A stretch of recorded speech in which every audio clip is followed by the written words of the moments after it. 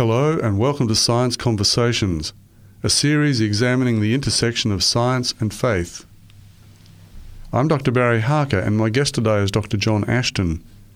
This is my 6th conversation with Dr. Ashton based upon his book, Evolution Impossible, 12 Reasons Why Evolution Cannot Explain the Origin of Life on Earth. Last time we examined the reasons why the fossil record is evidence for extinction, not evolution.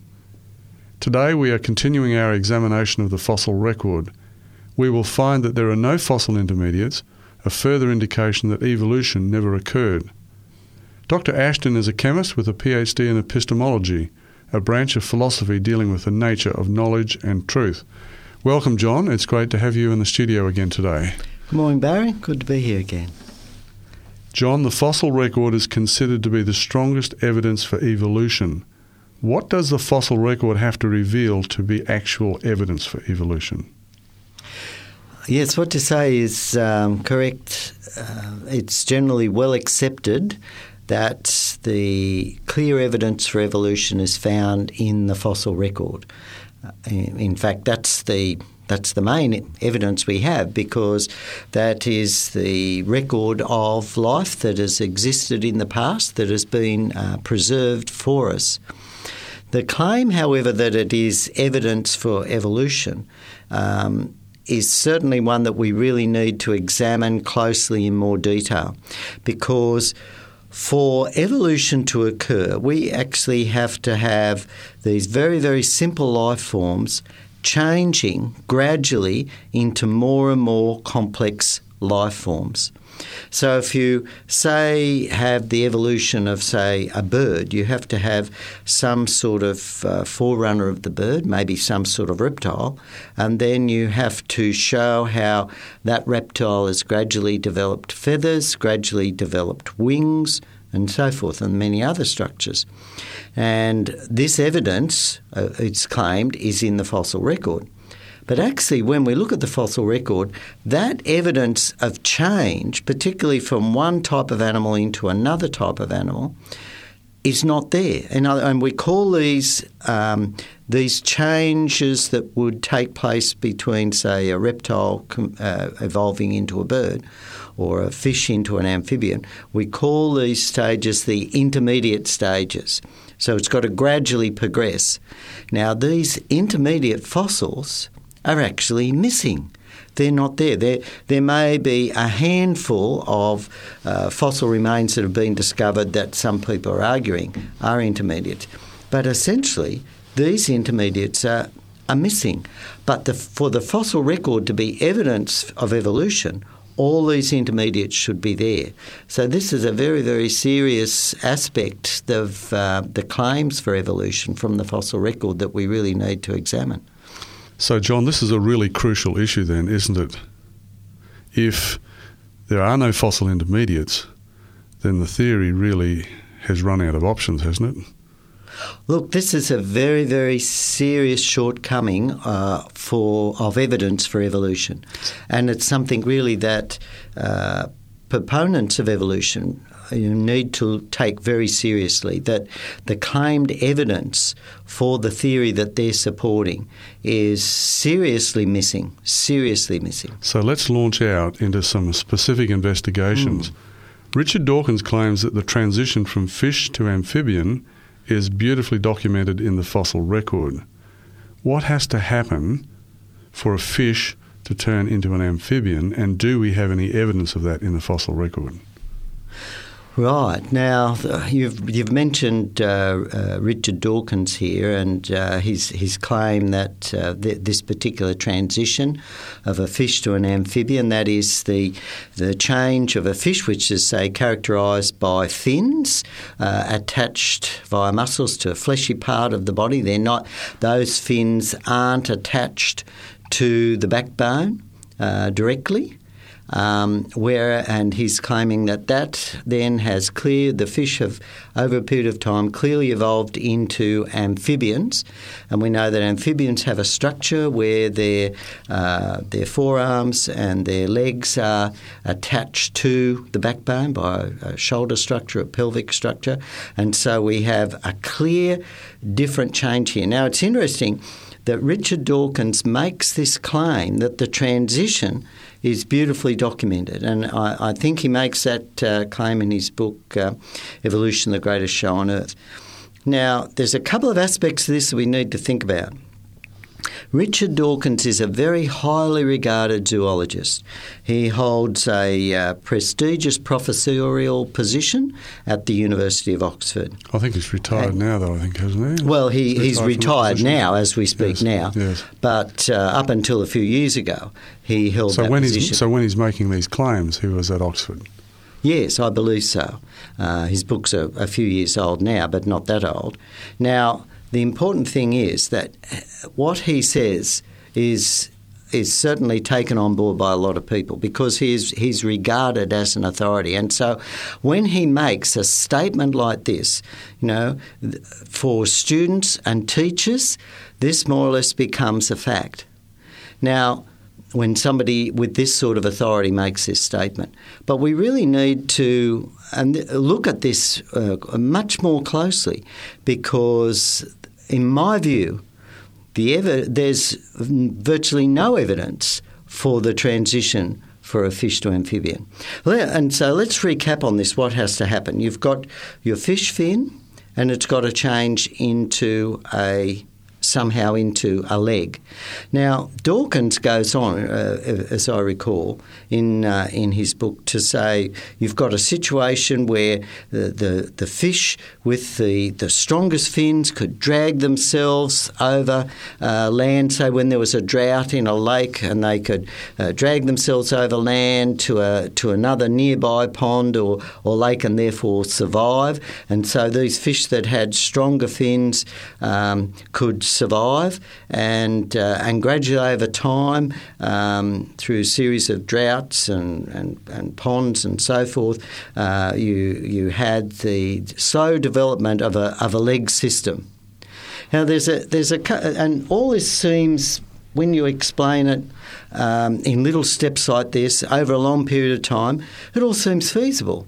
But a couple of things that we need to really look at in more detail here. First of all, you've got to have the male and female gamete cells. They come together and they've got to produce a new embryo, a new little embryo that will grow up to a new fish that has some mutation in it that gives us this stronger fin. Now, if that fin, we know that mutations actually don't generate new code. And so it can produce a mutation to the fin, but only all the mutations that we observe generally damage the code. They produce less information. There's generally a loss of information, not usually a transfer of meaningful information. So for somehow mutations to accumulate so that you produce a leg, there's a massive amount of new code is required. You've got to encode for new bone structures, but not only new bone structures, all the different cells that make up the joints in that bone to move, to flex. And when we look at that in more detail, we find that even the surfaces of those joints are composed of all different cells. All those different types of cells have to be encoded for in the DNA. And then we have to have the muscles to control them. They've all got to be coordinated together to work. The ligaments, the tendons, then the blood vessels to feed all these muscles. Then we've got to have the nervous system. There's a massive amount of code. Now, how that code forms, it's got to be through the addition of the nucleotide bases to the code via some process. Now, we don't observe any process that can add those codes. The formation of new code and the massive amounts that would be needed to transform a fin into some sort of leg has never been observed. It's a massive amount of code. We don't have a theoretical mechanism that has been proven to demonstrate how that would work. So from our knowledge of the biochemistry of how mutations work, it's impossible. Now, Dawkins seems to create the impression, in my view, that somehow these physical changes, the drought and the fact that it has to crawl, these physical changes are going to help somehow produce a code that is adapted to the physical situation. But the formation of new code is going to be purely random if there is a mutation. It's not going to be in any way specifically directed to solve the environmental problem in which the organism finds itself. Environmental changes can switch on and off genes. We know that. They can switch on and off existing code that is there, but they can't direct the formation of new code. So we've got two major problems with his thesis there. Firstly, we don't have a mechanism how mutations can form the new code. Secondly, there's no way that we know of that environmental situation can direct the information to make it suitable to provide a solution to the environmental problem. So that is two very important characteristics. The other thing is that we don't actually find these gradual steps and changes within the fossil record. We don't find fossils of the fish slowly developing mutated fins that are getting stronger and stronger with bone structures in them. And really, we know how prolifically fish breed. We know that a huge amount of fish fossils have been found. A very large amount of amphibian fossils have been found, but we don't find the intermediates.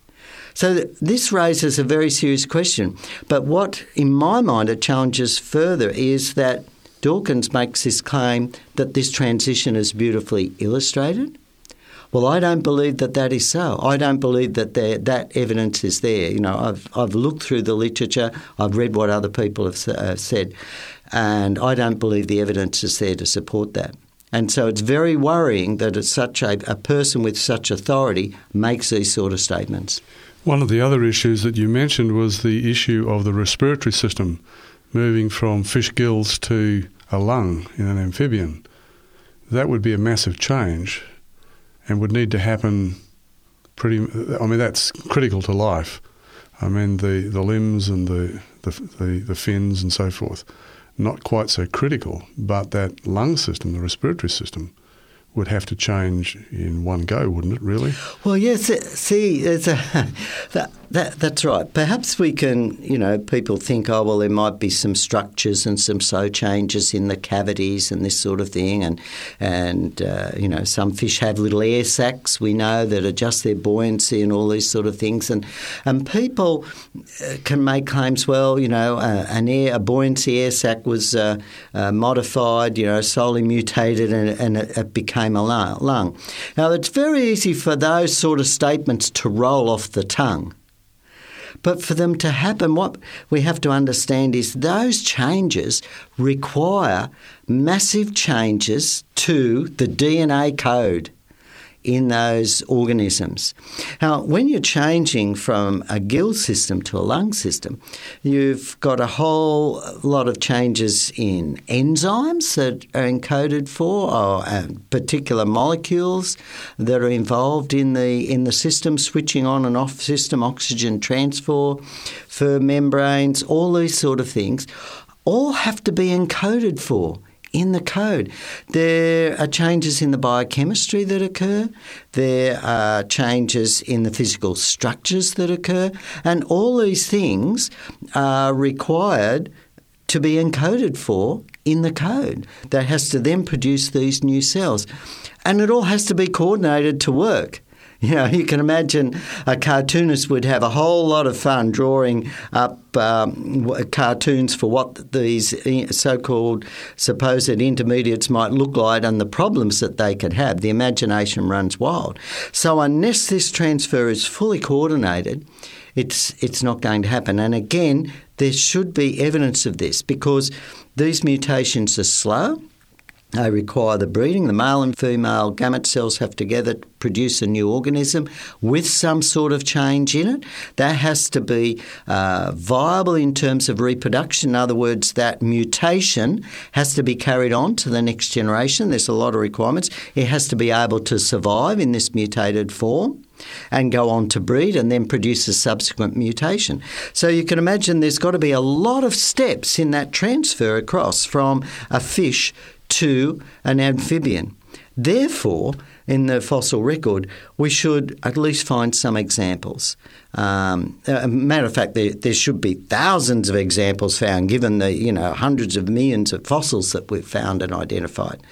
So this is really, really a serious problem. Now, I know there are some examples that are quoted as possible intermediates, but when we look at the structure, there's quite a serious difference between a fish and an amphibian. And we've mentioned the shoulder blade and pelvic system. Another aspect is that in fish, the head is directly connected to the backbone. In amphibians, it is separated. Not directly connected there, and that gives the head flexibility to move around and gather food on land. So there's very significant differences. Now I'm going to try to pronounce this. This was, I think, a proposed fossil intermediate between fish and amphibian, and I think it's an ichthyostega. Yeah, I think you've said that very well. So this was it's actually a vertebrate amphibian, but it looks a bit like a fish. It looks a bit like a fish with legs. And so this is, particularly because of the shape of the head. But it's, when we look at its structure, it has a clear pelvic system, it has a clear shoulder system, it has clear legs. It is clearly an amphibian, a vertebrate amphibian. And so it's not an intermediate, it's just a funny-looking vertebrate. But the thing is, the important thing is that that's a fully functioning, it's clearly an amphibian. It just, as I said, it looks a bit fish-like in its overall shape. But when we look at its structure, it's clearly an amphibian. But because it looks a bit fish-like, people say, well, okay, that's an ample example of an intermediate. But these so-called debatable intermediates are so few. What we need to find to demonstrate, or the people who believe in evolution, what they need to find is an example of a series of changes progressing through, and there are no examples of those series of changes. The so-called intermediates, the half a dozen or so that they pull up from time to time, are either clearly fish or they're clearly amphibians. And so we can define them with this. But to actually demonstrate evolution, you need examples of a whole series of all these small changes in between. And that is totally missing, no matter what area of evolution we look at, whether it's, from reptiles to birds, reptiles to mammals, from fish to amphibians, and the origin of fish, whatever it is, it's missing. And some systems would have to change just in one leap, wouldn't they, really? Otherwise it would be fatal to the organism. Well, that's right. You might get some small changes yes. in the animal itself in terms of its appearance. But when you're talking about, like the respiratory system, two different types of systems, and having to go from one to the other, an intermediate phase would probably be fatal to that organism. Let's go back a little bit further. We've talked about fish to amphibian. Are there any fossil intermediates leading to fish? Well, no, fish just appear fully formed as fish in the fossil record. So this is the other interesting aspect. So we talk about fish. Well, fish are there. We find worms, and then we find fish. So we don't actually find the ancestors to the fish in the evolution of the fish. So it's another question. What would an intermediate look like in that case? Well, I guess some sort of little wormy thing sort of gradually developing some fins, and then another wormy thing developing some more fins, and Yeah, so forth. And then you've got to develop the little scales that are on the fish. And, of course, some fish before that would have had non-scaly fish. So there's, a lot of steps involved to develop the fish. And, developing the gill system. So as I said, essentially the bottom line is this. When we look in the fossil record, we find particular animals, and then suddenly we reach the layers and we find fish, and the fish are fully formed. So this is what happens. When we go down through the strata, we find, further down these little molluscs and the little wormy things. And as we come up through the strata, suddenly we find strata where there are fish. And it's the same with all these different creatures. Suddenly we come to strata where we find reptiles. And often say, when we come to the strata where we find dinosaurs, we also find mammals as well. So it's quite interesting. They just suddenly appear. So the absence of gradualism in the fossil record is a serious problem. Oh, definitely. The absence of these intermediates is the major problem. It virtually demonstrates that evolution didn't happen. I mean, it's very, very clear evidence. We find stasis or stability in the fossil record. We find fossils indistinguishable from modern organisms. We talked about that last time. We find sudden appearance with no precursor intermediates. How can this be evidence for evolution? Well, I think what has happened is that people have been taught evolution for a long time now.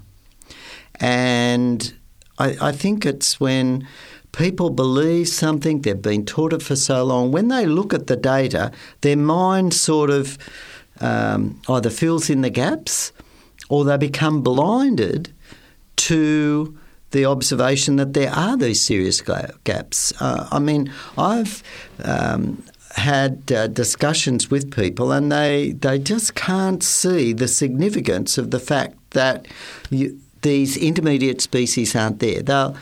They will come up with all sorts of solutions. Well, we haven't found them yet, or maybe there weren't that many. The changes were very quick.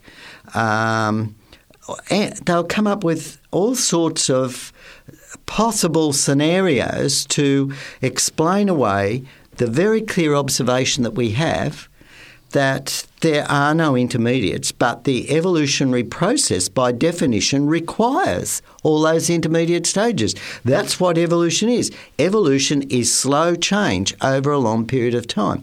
But as you've just said, we don't find that. We find fully formed organism here, we find fully formed organism here, and it doesn't change through the fossil record. It stays exactly the same. It doesn't evolve. And then it may be extinct or else it may be still alive. So the trilobites stay trilobites. And there are different species of trilobites, but they're all trilobites and each species stays the same. And then they become extinct. We don't have any more trilobites. Or you have something like your crocodiles and they're there, they stay the same, they stay the same, they stay the same. And they're the same up in Queensland now or in Africa now. They're still crocodiles. Let's dip back into the specifics. Let's have a look at a few categories. What's the fossil evidence in relation to insects? Right, well, the classic example of insects, again, is that they just suddenly appear in the fossil record. And this is pretty interesting because insects involve... Insect flight is quite complex. Insect flight is amazing. When you see the videos of how insects can hover, they can change direction in so many ways. Their wing systems are amazing, and the different types of wing systems that there are. Now, when we find these fossils, and I know there's a professor, I think his name is Professor Wooten at and I forget the university in England where he's at the present time. But he's a world authority on insects, and he makes the observation that when insects appear in the fossil record, flight is just fully developed. We don't see this evolution of wings. to develop insects from some little creepy crawly before then. They just appear and extremely complex forms, all different types of insects. And that represents a massive amount of new code. The codes in these insects to encode for the flight, all the different shapes of the wings, formation of the wings, the phases that they go through from their different life stages in life to encode for all these changes that take place. Massive amounts of code, all new code. And in the fossil record, we suddenly find these organisms appearing in the strata, fully developed. And so this is, it's really spectacular evidence that evolution hasn't occurred. Where are the evolutionary forebears of these insects? You're talking about flight. What about birds? Well, that's right. Look, when you read the evolutionary textbooks, they claim that dinosaurs evolved into birds, and that's because we've found flying reptile sort of species in the past, and so people have thought, well, okay, these have obviously the birds, and there are other similarities to have evolved into these reptiles have evolved into birds, and maybe the dinosaurs, some small little dinosaur evolved into a bird. And one of the standard treatises is that the scales on the dinosaurs, that they had scaly skin, and that over a period of time, these through mutations changed into feathers.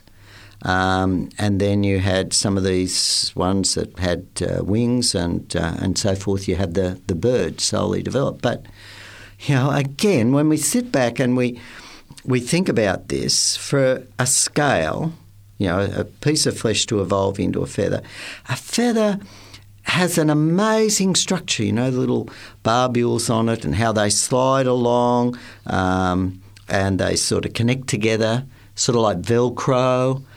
They're extremely light, extremely strong. A feather is an amazing design.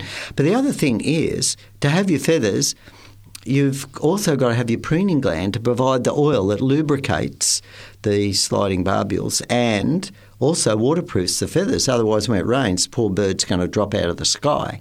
Which is not going to be very good for evolution, sort of thing. So you've got to have the code for the preening gland to produce the preening lubricant arise at the same time as the feather as well. And so when you look at the biochemistry involved in producing the preening oil, the preening gland itself, and the structure of the feather, all has to be encoded for in the code. Let alone birds have hollow bones with special little struts in them.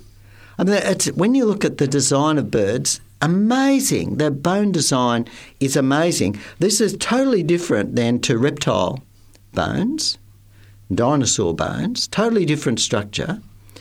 But the codes for these have to arise by chance to make this amazing structure that works. And again, they have that completely different respiratory system. That's right. The birds have a flow-through respiratory system.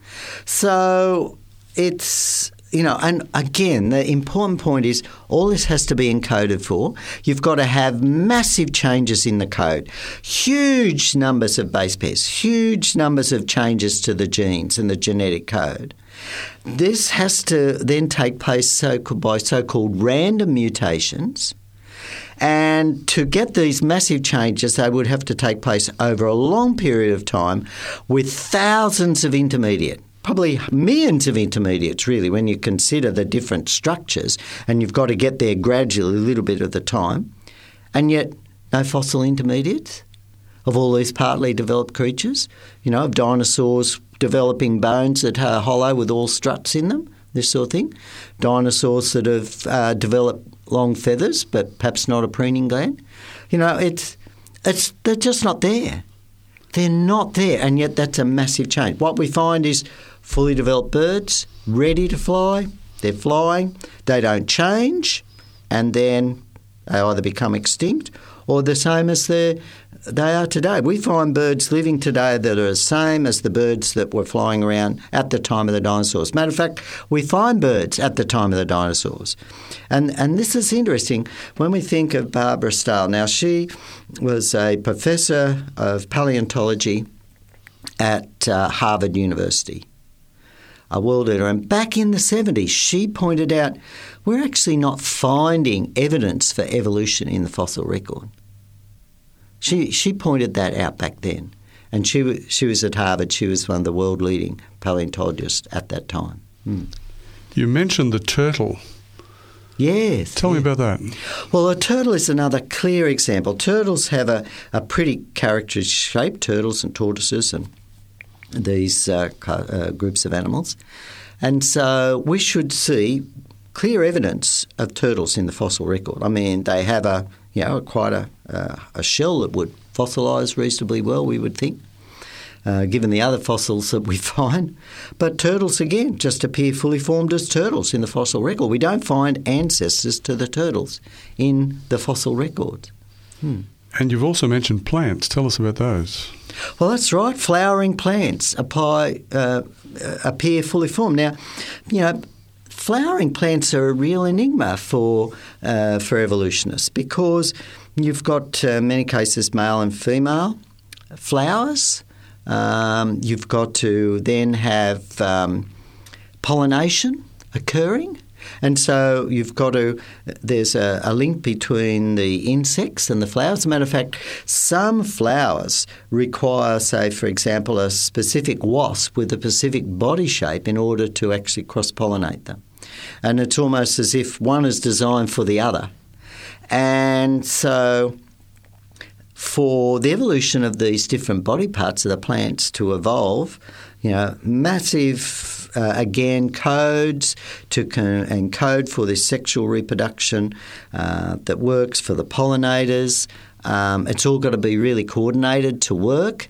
There's no point having a flowering plant if you don't have an insect or some aspect of pollinating it, So we have the same sorts of problems with plants as we do with animals. Oh, yes, and the other characteristic is, again, in the fossil record, flowering plants appear just suddenly in the fossil record.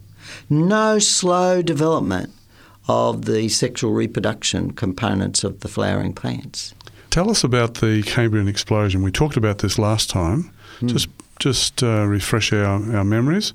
Okay, well, in the Cambrian are very old rocks. They're essentially date from about 540 BC, 540 million years ago, according to the conventional dating theory. So they are among the oldest fossil-bearing rocks. So the ones before that, the Precambrian, very few fossils in the Precambrian era that run up to that particular time, 540, 550 million years ago by conventional dating. So we suddenly find in these particular layers highly developed animals and a whole range of phyla. Many of the invertebrate phyla are found there, and we also have the characteristic animals that are very highly developed, such as trilobites and nautiluses. And this is very significant because we find the trilobites, as I mentioned, I think in a previous talk, they have a head with a very complex eye system involving hundreds of tubes, so they can see in all different sorts of directions. They have a segmented body. They have legs, fully developed legs, and reproductive system. And so a lot of components. They're a very complex organism and a whole variety of these. Now, these highly complex organisms just suddenly appear in this Cambrian. And the nautilus is the same. And as I said, I've read where most of the major invertebrate phyla are found in the Cambrian in these Cambrian layers. So we've got suddenly from virtually nothing, no fossils, suddenly all these animals appear in these layers. or they're all highly complex, representing massive amounts of new genetic code. So where did this code come from? There's no evidence of the evolution of the code for these animals, and they're all fully formed. They're not intermediates. They're fully formed, fully functioning, complete animals. And we couldn't really say that somehow the intermediates haven't been captured in the fossil record for some reason, could we?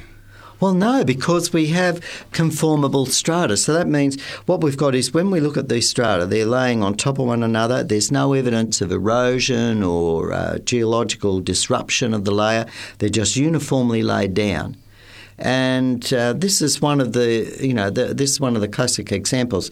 We can find the Cambrian of trilobites in the Cambrian laying conformably over thousands of feet of sedimentary layers that are not showing you signs of layers, so they're all conformably laying down there with no fossils.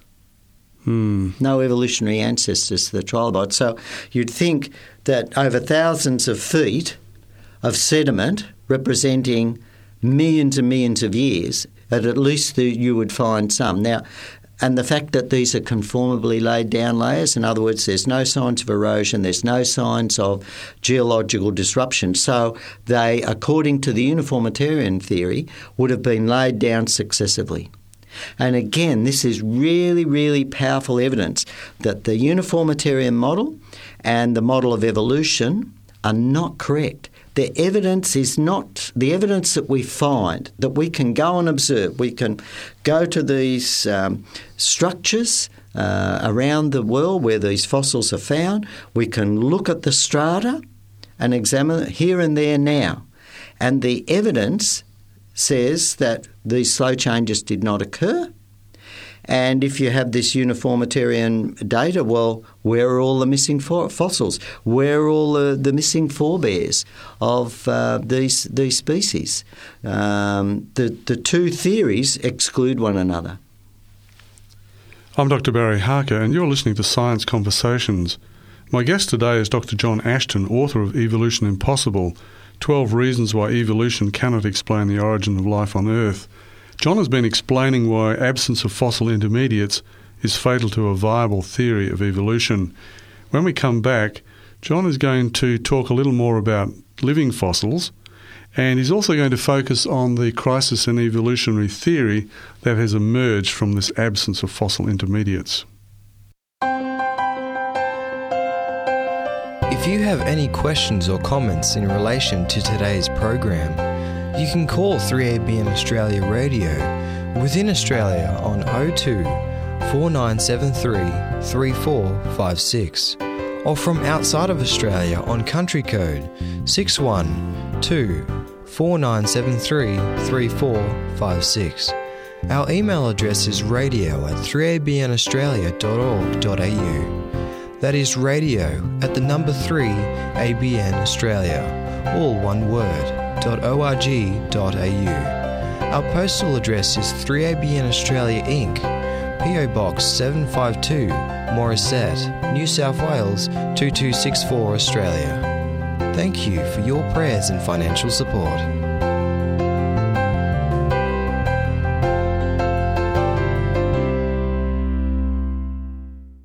If you've just joined us, I'm Dr. Barry Harker, and you're listening to Science Conversations. My guest is Dr. John Ashton, author of Evolution Impossible, 12 Reasons Why Evolution Cannot Explain the Origin of Life on Earth.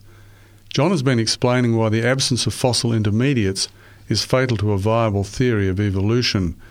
John is now going to talk briefly about living fossils, and then we're going to focus on the crisis in evolutionary theory that has emerged from this absence of fossil intermediates. John, tell us a little more about living fossils. Well, the fossil record contains remains of animals that are now extinct, but it also contains remains of animals that are alive today. And so a classic example would be, say, sea pens, and you can even get some for your aquarium. And these are a little sort of coral-like animal. And we find those in the Cambrian. Horseshoe crabs are another one that are found very low on the fossil strata, and they're exactly the same as the ones that we find today. There might be a slight variant of species, but there's no major signs of evolutionary changes. They're the same as we find today. And there's a huge number of, you could catalogue pages and pages of living counterparts, like the crinoids and feather stars, sea cucumbers, starfish, lobsters, shrimp, crayfish. We've got your termites and different types of beetles and crickets and cockroaches and clams and mussels and oysters and nautiloids, all sorts of different types of shells and earthworms and corals and, as we said, the coelacanth and lungfish and garfish and eels and herring, orange ruffy, for example, different sharks and rays and crocodiles and snakes and lizards, turtles, different types of birds, and of course if we go to plants, there's different types of pines and cycads and ferns and mosses and rhododendrons, lilies and poplars, sassafras, lots of trees and plants. The list just goes, it's a huge list. And the important thing is that people have documented these. So what we've done is people have made studies. Carl and Debbie Werner, for example, in their books Evolution, the Great Experiment, they have catalogued a lot of these examples. They've got 2 volumes that are just full of photographs where they show, here's the photograph of the fossil from the museum, here's the photograph of the animal alive today. They provide the direct photographic evidence. And one of the comments that they make in their book is that, say, for example, with the dinosaurs, I think it's something like 400 different species of mammals have been identified or found in the layers with the dinosaurs. But Dr. Werner points out that in none of the museum displays that he's been to anywhere in the world, and he's been to hundreds of museums where they've been photographing the fossils, has he ever seen mammals on display with dinosaurs. So in other words, they're creating this picture that, no, the mammals came after the dinosaurs. From these displays. And this fits into the characteristics that are often portrayed in the textbooks as well. You don't see drawings of mammals being demonstrated in the same time period and fossil layers as the dinosaurs. And similarly with birds, they come after because the birds are supposed to evolve. So what is happening here is, whether it's deliberate or not, I don't want to judge anybody, but what is happening is that these particular fossils are being characterised as occurring in particular time periods that creates this succession, this apparent succession development, whereas in actual fact the fossils are mixed up much more than that. And so, for example, during the ages when the dinosaurs lived, virtually all the phyla of plants, all the different phyla of plants that we find alive today, also existed during the representatives that existed during the dinosaur age or exist today. Similarly with mammals and many other creatures. So what we're saying is during the time of the dinosaurs, there are representatives from all the phyla that existed then are found today. That's really interesting. So you've got really stasis or stability in the fossil record. So unless an animal's become extinct, there's a modern version. Yes, they've stayed the same. Yes, and we know, of course, whether you're looking at alligators, there are different species of alligator that they're slightly different, and the same with in Australia here we have the the common freshwater crocodile and the saltwater crocodile. They're different species of crocodile. And so today the species might be slightly different. But in many they're exactly the same. And this is the point. They haven't changed. There's no change in the fossils of a particular species. They change the same. And that's exactly what we would expect, because as we study DNA, we know that there are DNA repair mechanisms. If there's a mutation, there are DNA repair mechanisms to correct that. When the male and female gamete cells combine, they combine in such a way that they tend to correct for any mutations that may occur in one or the other of the gamete cell code, DNA code, so that the offspring is more or less repaired compared to the parent or the parent, to give the best chance of reproducing the same. And that's what we expect. We expect when we have a baby that it's going to be a human, not some mutation. And so this is what we observe. We don't observe evolution change. So if in the gamete cell there is too much damage to the DNA, it dies. It doesn't form some new type of animal. So what we see is a whole lot of mechanisms to preserve the species, to keep it exactly the same. And I think I talked about this some time ago too. You can't produce these changes through sort of interbreeding, because the gamete cells have particular proteins where they will only combine and link up when those particular proteins line up with the particular receptor proteins on the other gamete cell.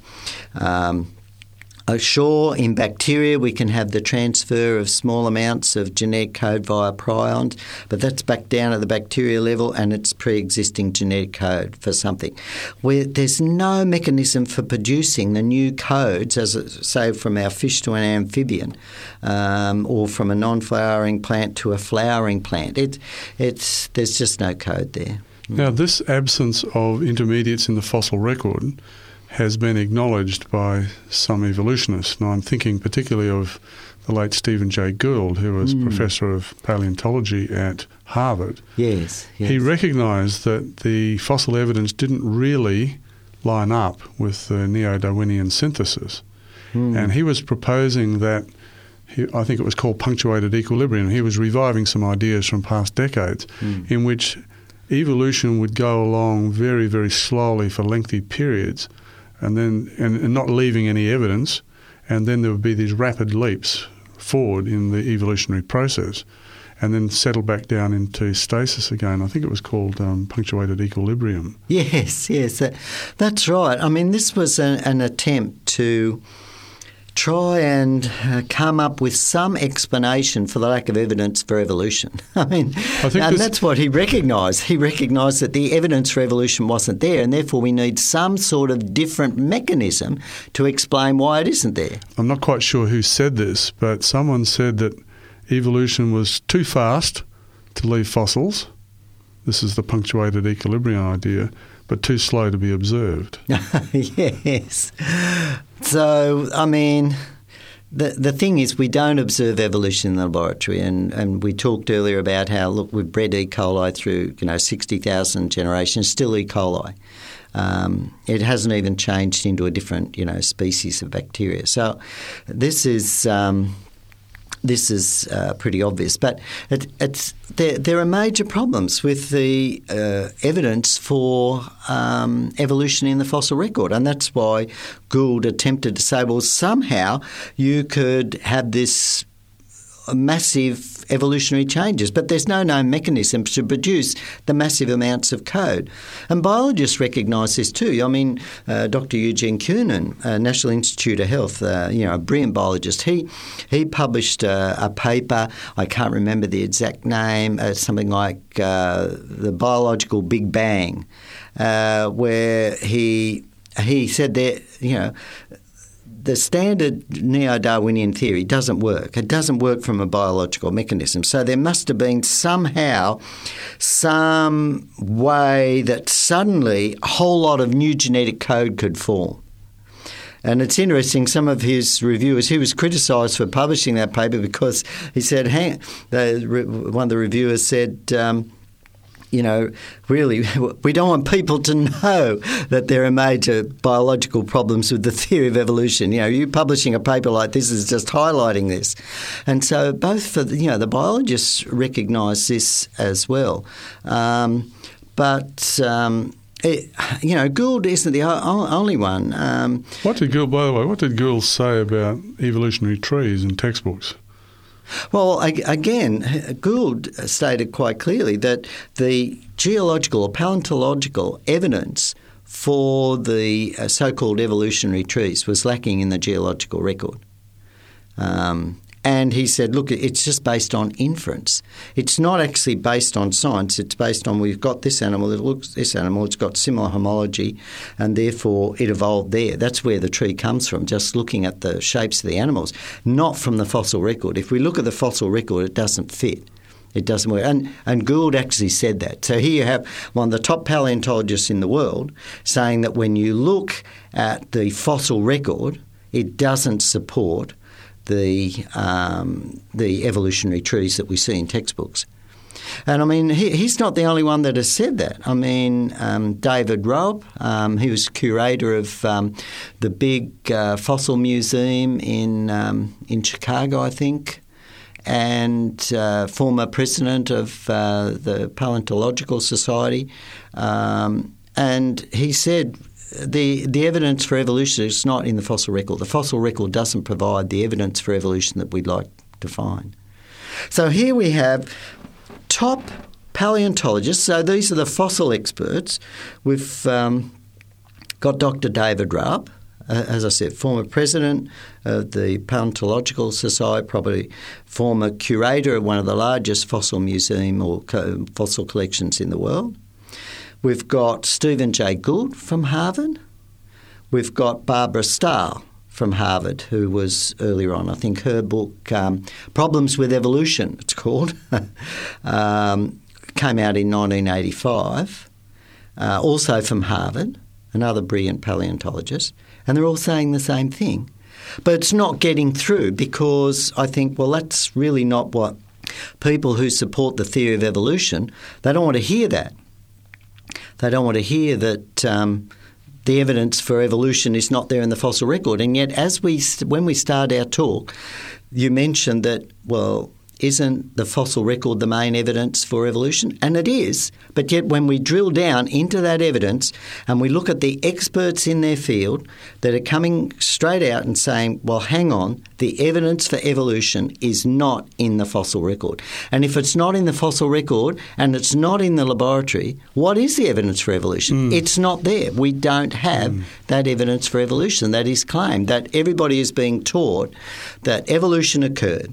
And, and this, I guess, frustrates me when I hear just on everyday programs and National Geographic programs and these nature documentaries, this evolved into this and this has occurred because it's evolved to fit into its environment.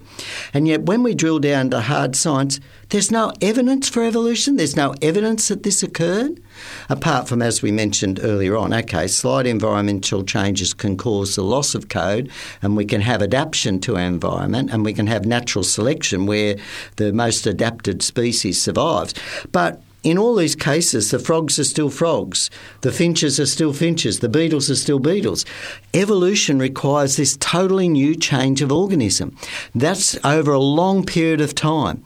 And really the bottom line is, this is being pushed on people to, in my view, to discredit the Bible. The Bible says that we were created. It clearly says that God created all these species, and he created them in the past, a whole lot of species. And that's what we find. We find these species fully formed there, and then they've lost over time. But people are trying to destroy, in my view, in the minds of people, the evidence that what the Bible says is true. And this, I think this is something we really need to speak out about, and that's why I'm so appreciative to have this opportunity to talk about this on your radio program, because it's very important that people understand that the claimed evidence for evolution is just not there. And the thing that really impresses me about this whole thing is that there isn't a consensus. There isn't a scientific consensus around this issue. that you do have competing groups, one recognising that the evidence isn't there and the other suggesting that it is, and quite a bit of animosity between these groups. And they try to keep it out of the public domain because, as they've said, they don't want this to become evident to the creationist community because this would rather spoil their party. Yes. So, well, that's right. You've got the neo-Darwinian synthesis, and really, again, this requires that the new code forms, and the biologists are realising now, well, hang on, we've got no mechanism for this. They're really scratching around for some new hypothesis to explain how evolution can occur. So they're clinging to the theory that life on Earth is very old and it has evolved. And what they're desperate now is to find evidence to support that theory. But the evidence isn't there. Everywhere they're looking, everywhere they're trying to get the evidence, whether it's by mapping the DNA and trying to draw these evolutionary trees using DNA, they get some absolutely crazy connections there that common sense tells us, well, hang on, no, it didn't go this way. And it's not supported in the fossil record either. And so there's really serious issues for evolution now. But this really isn't getting out to our education system. It's not getting out to the general public.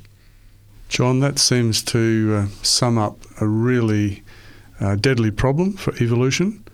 But we're going to continue this series. And next week we're going to be looking at the evidence for a catastrophic global flood. Tell us in just a couple of minutes what we're going to find next week.